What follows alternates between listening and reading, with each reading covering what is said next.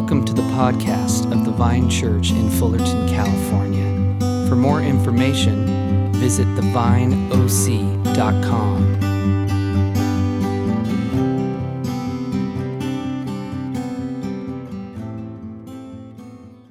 I have always enjoyed planting a new tree. I like to watch its growth and its development over the years. But when I planted all of those trees all those years ago, there was something that never once crossed my mind while I was digging those holes and getting the dirt on my body and sticking that tree in the ground, is that someday you have to prune those trees. And not just one time, but like over and over and over. 20 trees. Well, this was a tree trimming year for me. This is why this is big in my mind, I think. It's a lot of work to do that. If you've ever done some tree trimming, it's a bunch of work, and you got to cut it up little so the trash guy will take it. It takes a lot of time to do it. But I know that it's good for the tree, and proper pruning helps the tree be properly productive, aesthetically pleasing. But I've always had this sense that I ought to be apologizing to the trees when I'm doing what I'm doing, when I'm pruning them, just in case the process is painful to them. I mean, I bet my neighbors just love it when I'm out in my front yard. You know, they're going, "Oh, there's crazy old Mike talking to his trees, telling them how sorry he is for cutting their branches." You know, well, the metaphor that Jesus is using in John's gospel is about a grapevine, but the pruning principles are pretty much the same as with trees. You know, pruning is a sort of a cleansing act where these dead and unnecessary branches are removed from the plant. In fact, the Greek word that's used here in John's gospel for prune is really the same basic word as the word cleanse. Sort of makes the link between prunes and what they do. If you think about it, just saying, don't write that down or don't tweet it or anything. That was not worth remembering. But pruning has to be done with great care. And Jesus' words about the vine and its fruit are really heavy with significance. In the Old Testament, it is Israel that is characterized as a vine. And we see this in the prayer of Psalm 80, where it says, "You brought, God, a vine out of Egypt. You drove out the nations and planted it. You cleared the ground for it. It took deep root and filled the land. The mountains were covered with its shade, the mighty cedars with its branches. It sent out its branches to the sea and its shoots to the river." And now Jesus captures that metaphor and he applies it to himself, that in him, true Israel, the Israel of God's intention, is to be seen. And it is God the Father who is the source of the vine's life. And God, like a vine grower, remains attentive to the vine so that three very important things happen: cleansing, abiding, and bearing fruit. So Jesus tells his disciples that they have already been cleansed. They've already been pruned in a sense. And that this has come about because of the word that he has spoken to them. Now, when you look back in all of the Gospels and you see what Jesus spoke to them, there's a lot of words that Jesus spoke to them. But you realize that his words to them pruned away a lot of dead stuff, mostly of a religious nature. And what was pruned away were things like legalism and hypocrisy, rebellion, distorted views about God. And what left them with a new and robust understanding of God's desires for the world and for the role that they had to play in God's mission in the world. And then, keeping the whole metaphor of the vine alive, Jesus says that his followers cannot bear fruit unless they abide in him. Now, the word abide, we don't use it all that often anymore, really. If we do, we're probably going to say something like we're going to cooperate with something, like I will abide by the decisions made by my employer, as an example. Older generations might have used the word to indicate their level of tolerance for something, like, I cannot abide this hot weather. Or I cannot abide those long-haired hippies and their rock and roll music, A lot of non-abiding that comes in that category. But But in Scripture, the word usually means to remain or to live. And you see this in various Bible translations. Sometimes those words are substituted for abide. But I really like the word abide because it captures the idea of remaining as well as living and being present. It offers us really a lot more than simply remaining in what we think is proper religious thinking. It suggests a relational connection with Christ that brings life. Jesus becomes the place where we live, the abode where life is to be found. And bearing fruit is what comes from that abiding. Now, I am very much aware, we had a conversation about this a couple weeks ago. I'm aware that many of us have been taught over the years that bearing fruit in the Christian life is about producing certain things.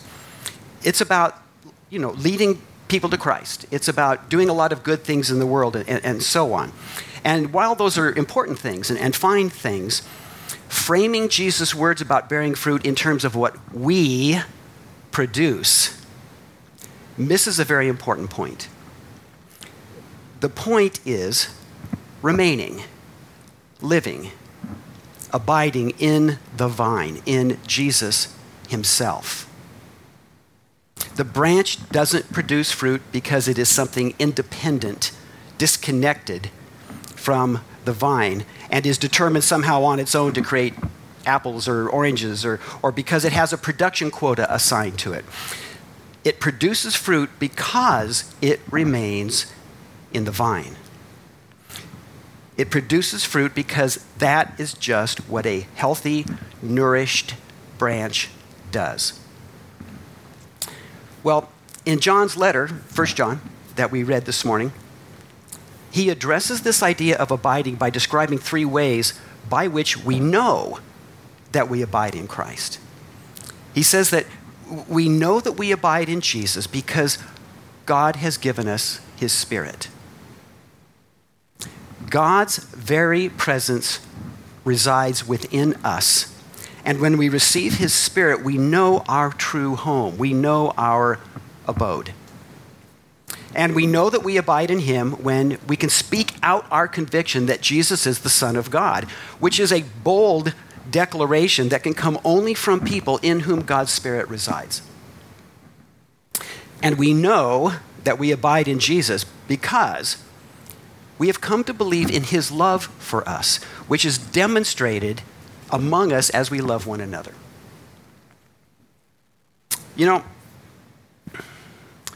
Saying that we love one another is a good thing. But doing it's not all that easy all the time, is it?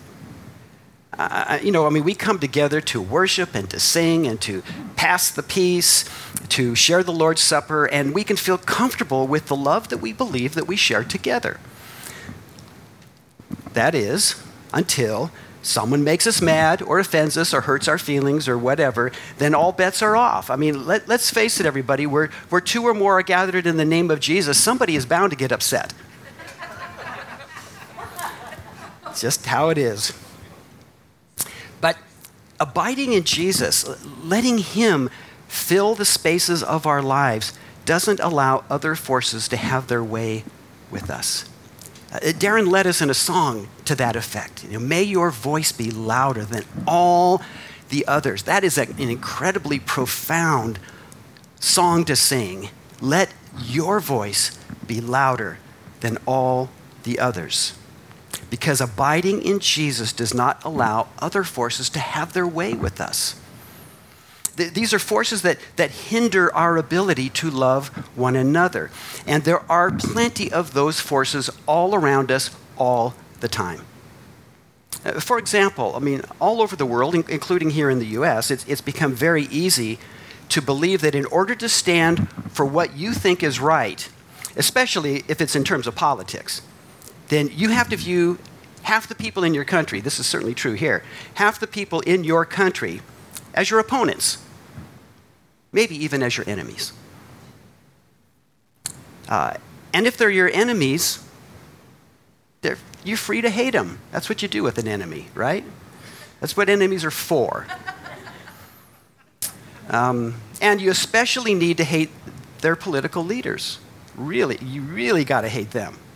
That's your job. Partisanship in our nation is split very close to even when you look at some of the information.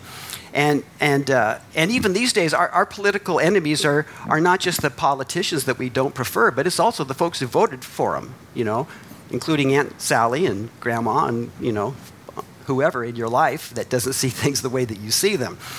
And so the way that we now are told that we are to view those people is as foes that must be defeated or even destroyed in some cases.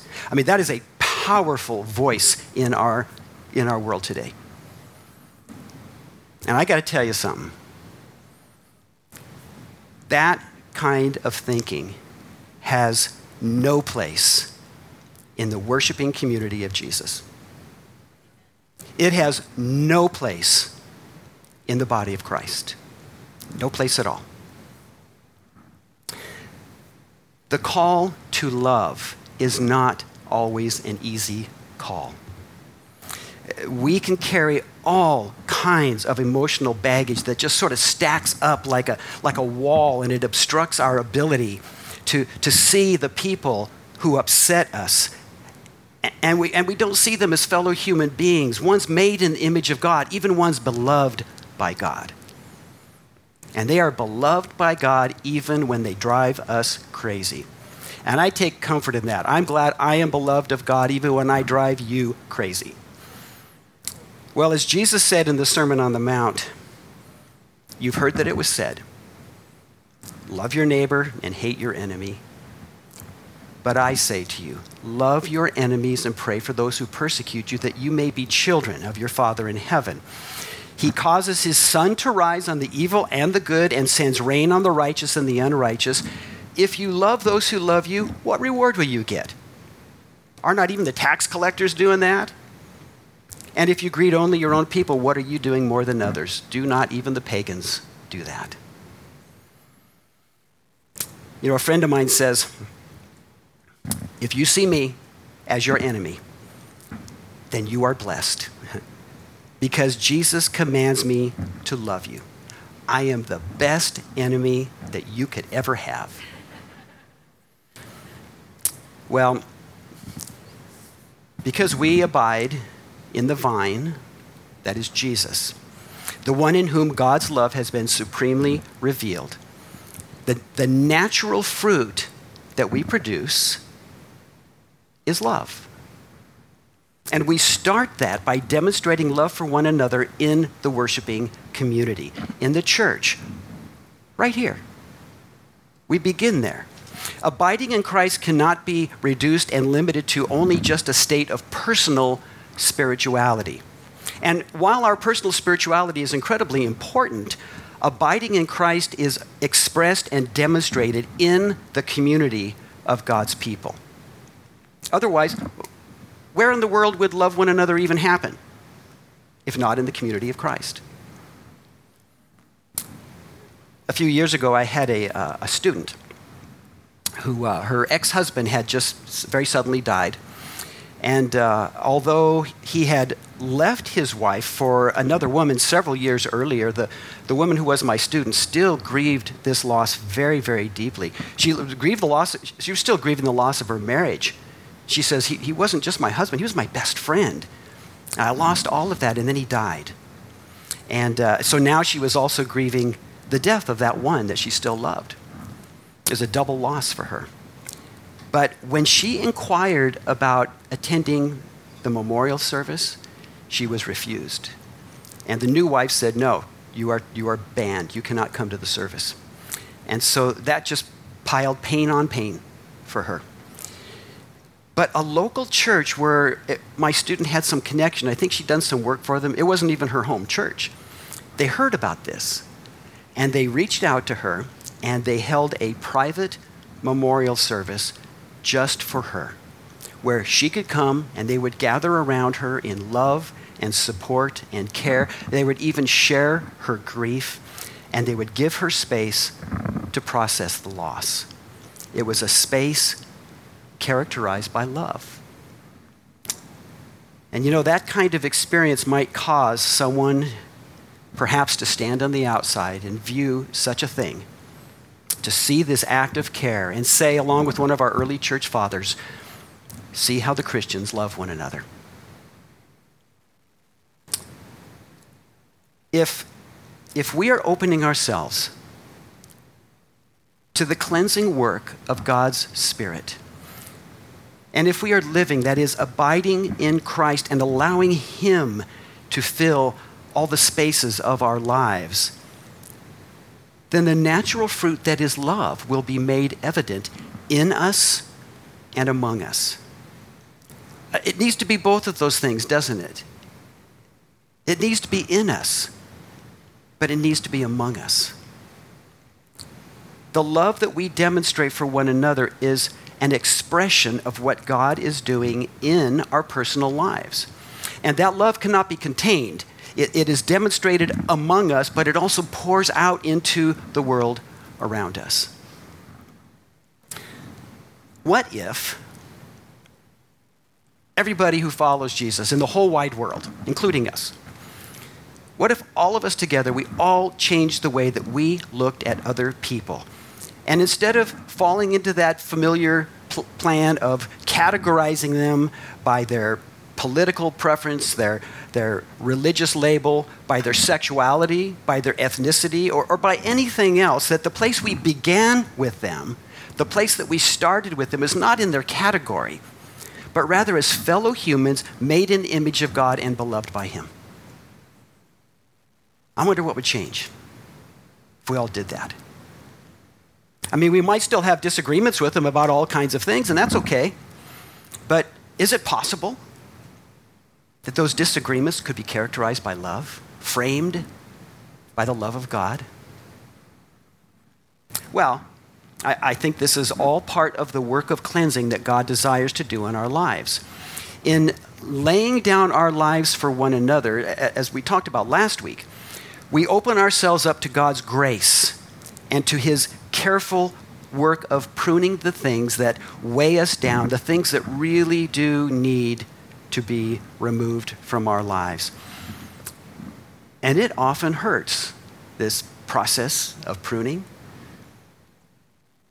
because even the problematic areas of our lives can become very familiar to us. They can even become ways that we understand our identities. And having those things removed just upsets the status quo of our lives. But that's how growth and change happens for us. The writer Flannery O'Connor once said, "Grace changes us, and the change is painful." But it's true, isn't it? You would think that pruning and cleansing, this process that results in the fruit of loving one another, something that's a gift of God's grace, would be nothing but just joyous and wonderful. And there certainly is joy in learning to love and allowing yourself to be loved. But in order to do that, we've got to let God remove a whole lot of dead wood that separates us from one another. And that removal process just might hurt a little bit. But what's on the other side of that pruning work? It's a shared life of love that allows us to accept, receive God's love for us and embrace one another as brothers and sisters in Christ, not allowing any other characterization to have priority in our relationships. Flannery O'Connor was correct, I think, when she said that grace changes us. And yes, change can be painful. But it comes to us as a gift of God's grace, a gift that He brings to us right now, in this very moment. And so let's pray together. God our Father, we come before You as Your people right now,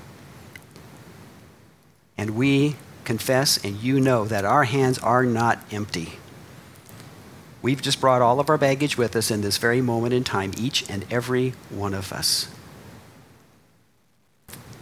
And we ask, Lord, by Your grace, that You will begin the pruning process in each one of our lives and in our life as a shared people, that we would trust ourselves to your gracious touch. We would trust ourselves to your Spirit, that we might be changed.